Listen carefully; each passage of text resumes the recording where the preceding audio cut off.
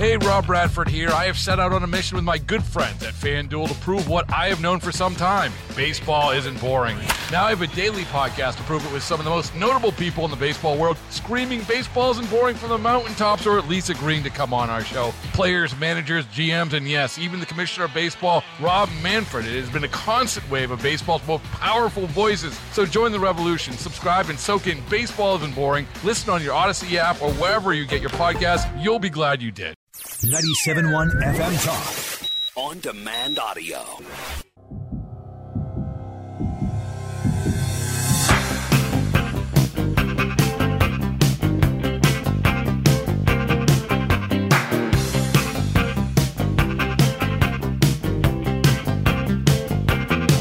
Second Amendment Radio and the Great Outdoors. Alongside Marc Cox, I'm Bo Matthews. Carl Middleman, our executive producer. Pew Pew. Right there he is right there. This segment is brought to you by Razorback Armory. If you are looking for fully automatic weapons, guess what?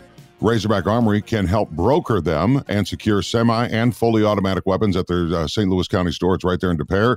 ARs, fully automatic submachine guns, but they are only for sale in store. So go see Jesse and Brad and find them online at RazorbackArmory.com. Missouri Brush Control guest line. We have Tim Ridderbos on the line, fresh back from Colorado. Another hunting trip story we're going to get, just like Big Fish gave us his story earlier in the program. But it's weird. I was profiling on Facebook. I'm scrolling, and I see a friend of mine, Amanda. She's standing next to this dude with all this camo, and I'm like, okay, he's got to be legit. So I reached out to her, and I said, who is this guy? And she told me a little bit about him. And so then he and I had kind of a pre-conversation. So Tim Ridderbos, welcome to Second Amendment Radio, sir. How are you again?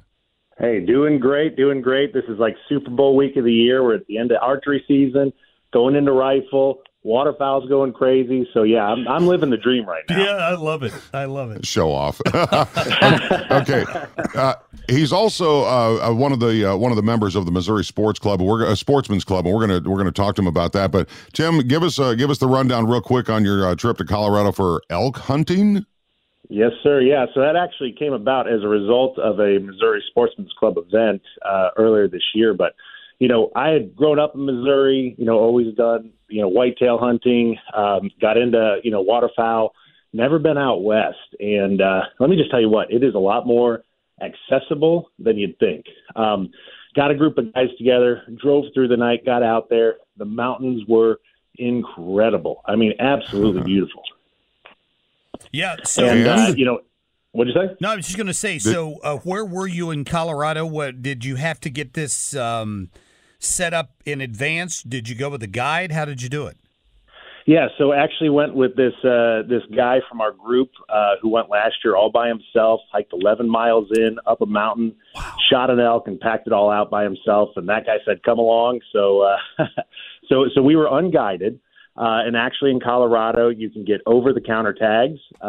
So you can put in for the lottery for some stuff, but anybody who wants it can go pick up a tag for a bull elk and get out there and do it. So we went to Craig, Colorado, which is kind of the northwest corner past Steamboat, and basically just lived on the mountain for 5 days. That's impressive. You had told me the guy that went there last year, and he did get an elk, and he had to drag it out 5 miles each way, and you said it was like 4 or 5 trips to get it all out. Tim, after we hung up on that first phone call, I failed to ask, how did the meat stay good for all that walking time that the guy had? Well, luckily for meat preservation, it never got above freezing the entire time we were up there. So actually the coldest morning we went out, it was 0 degrees. So when you're doing all this packing, which is much different than what you do in Missouri. I mean, when I was hunting this morning, I'm literally in a stand. I can see my F-150, on the other side of the field, and I'll drive my truck right up to the deer. Right. Out there, you're walking in the dark, a mile and a half, 2 miles back just to get to where you're gonna start hunting for the day. Wow. So yeah, while you're doing all this packing, in theory, he did it last year. We did not end up with one this year, but it's very cold. You got a team of guys with you there to help.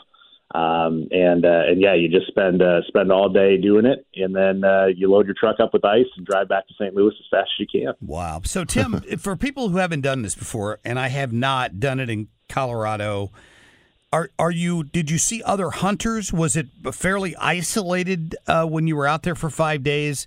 And were you trophy hunting, or were you looking for meat?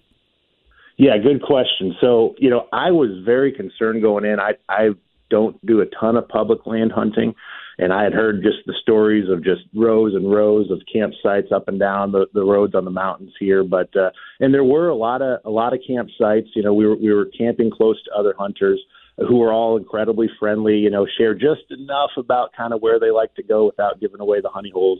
So there was some camaraderie there.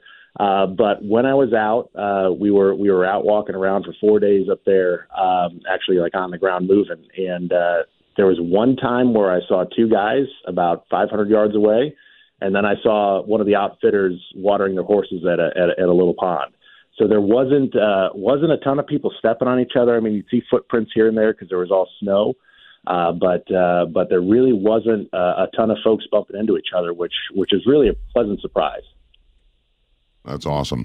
Hey, one of the other things that I learned about you, Tim, on our first call was your organization that you have called Missouri Sportsman's Club. It was established back in 2015. Tell us a little bit about that. And I do want to mention, I joined your newsletter email list because it is free to join, correct?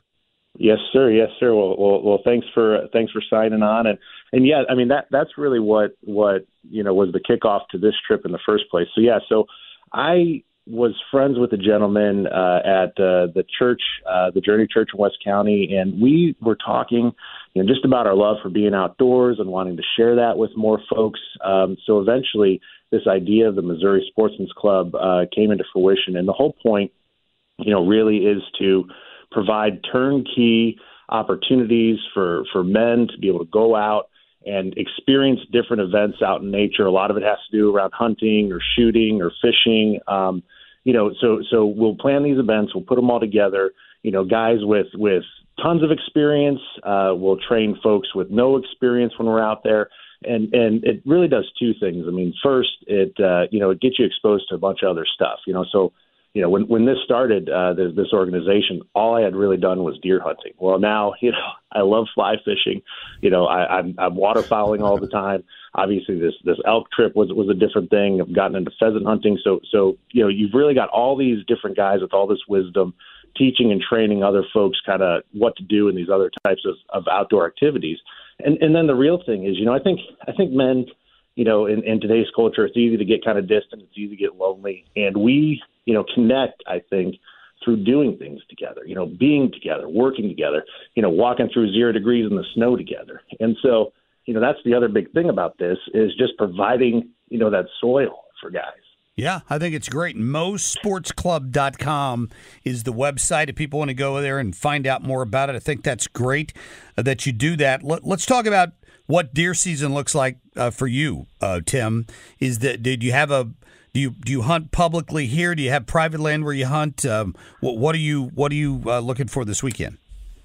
So I might be the luckiest guy in the world, but so my now wife was previously a coworker of mine, and the first time she ever called me on the phone back before we were dating was to tell me that her aunt and uncle have 14 acres in Defiance, and they'd be more than welcome to have a guy come out there and hunt it. So wow, yeah, nice. So it's surrounded by 2,000 acres of another wealthy family's private land, and this is the last little 14 acres right in the middle of it. So it's a primo spot. And now we live out in Lake St. Louis, so it takes me 15 minutes from my garage to my stand. Go hunt before work, and then get back to the office by 8:30. It's just about the nicest setup that you could possibly have. So I get up there for quite a few days throughout the year and just sit and relax, and it's a beautiful way to start the day. No, it is. Yeah, I'm looking forward to it myself. I'm kind of to the point where I'm looking for a certain a deer, right? I want to get a pretty good sized buck. My wife's not thrilled about that idea because she's not sure where that mount is going to go. But that's my first. I got to find the deer and get it, and then I can worry about where I'm going to hang it. On the hood of your pickup truck. How about that? Yeah, that's always kind of the problem. I mean, so yeah, we had kind of had the discussion. Okay, what if we get an elk, out in Colorado? And just by the way, it's bull tag only. So we saw, a bunch of cows, had a spike, non-legal. You need 4 points on the side, and a whole bunch of muleys, which we did not have a tag for. So, but we had the conversation, and it was determined that it would. It could possibly go over the fireplace maybe if it was a nice enough elk. So, okay. I've at least got a spot when I go back next year, hopefully. And those things are massive. You must have a big fireplace. Yeah, we do get the tall ceilings. I'm 6'7", so that was one of the requirements when we bought our house is to have nice tall ceilings. Well, okay, so let's jump back to that first phone call from your now wife. I've heard of love at first sight, but it was love at first phone call? That was kind of it. I mean, if a cute girl from your office calls you up on the phone and says, "Hey, my aunt and uncle got this place, and you can go deer hunt it if you want," that's courting behavior there, Yeah, it's what's the old joke about the guy that's a guy? He's looking for a girl and he sees her on a dating site. Says she loves to fish and she owns a boat. He says, "Send me a picture of your boat." not even looking at her. Anyway, well, Tim. Good deal, Tim. I'll tell you what, man. It was great talking to you when we did before, and I knew this was going to be a good fit for Second Amendment Radio and the Great Outdoors. Again, Missouri Sportsman's Club is about community, fellowship, and fun. And like you said, you've already increased your hunting game, pun intended, and different things that you're doing. So it really does seem like a good group of people. How many do you have right now, do you think? I say our list is about 300 plus, 301 now. Thank you for signing up. So that's good. And so, So we put out this information. I'll just tell you the next big event that we have. We do these quarterly fellowship events. It's a dinner. So we've actually got one on December 14th from 7 to 9 p.m. We'll provide dinner. It's free. And then we've actually got Travis Fitzwater, who's in the Missouri State Senate, and he's going to be coming and talking about just kind of like man issues in the current world that we live in. So we'd love everybody to come out and check that out.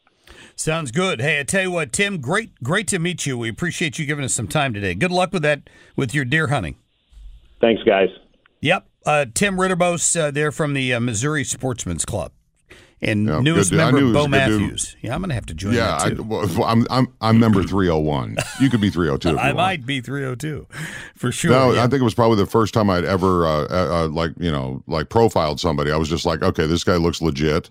He looks as legit as Marc Cox in camo. So we had to get him on the phone. Thank you very much. Yeah, I appreciate that. Yeah, and hopefully what a whirlwind of a show. No kidding. We had lots of good information on there, and hopefully, the weather's probably not as cold this weekend as people were hoping for who were going deer hunting. But on the same token, you're not in your deer stand freezing to death at 0 degrees and a stiff wind. So there's an upside to that, right? And the deer are still moving around. Look at the side. Look at the shoulder of your road you're driving down. Long as it's not, the wind's not blowing too much, we should be all right. That's good. We'll have to look at our deer cast, right, and find out. Absolutely. All right. It's good. Well, all right. Don't forget to share the show and let people know about it. And we thank you for listening. Have a great rest of your weekend, everybody, including you, Mark. Good luck hunting this weekend. Yeah, thank you, Bo. I'll be down to get that big buck this weekend. Thank you. See you, boys. Baseball is in full swing. NBA playoffs are heating up, and your NFL team is gearing up for training camp. Listen to the latest on the teams you love here on the Odyssey app. The biggest sports radio stations in the country, providing unrivaled local coverage of their teams, all in one place. Exclusive interviews with players, coaches, and team executives, streaming live and always available on demand. Stay in the know with your favorite teams right here on the Odyssey app.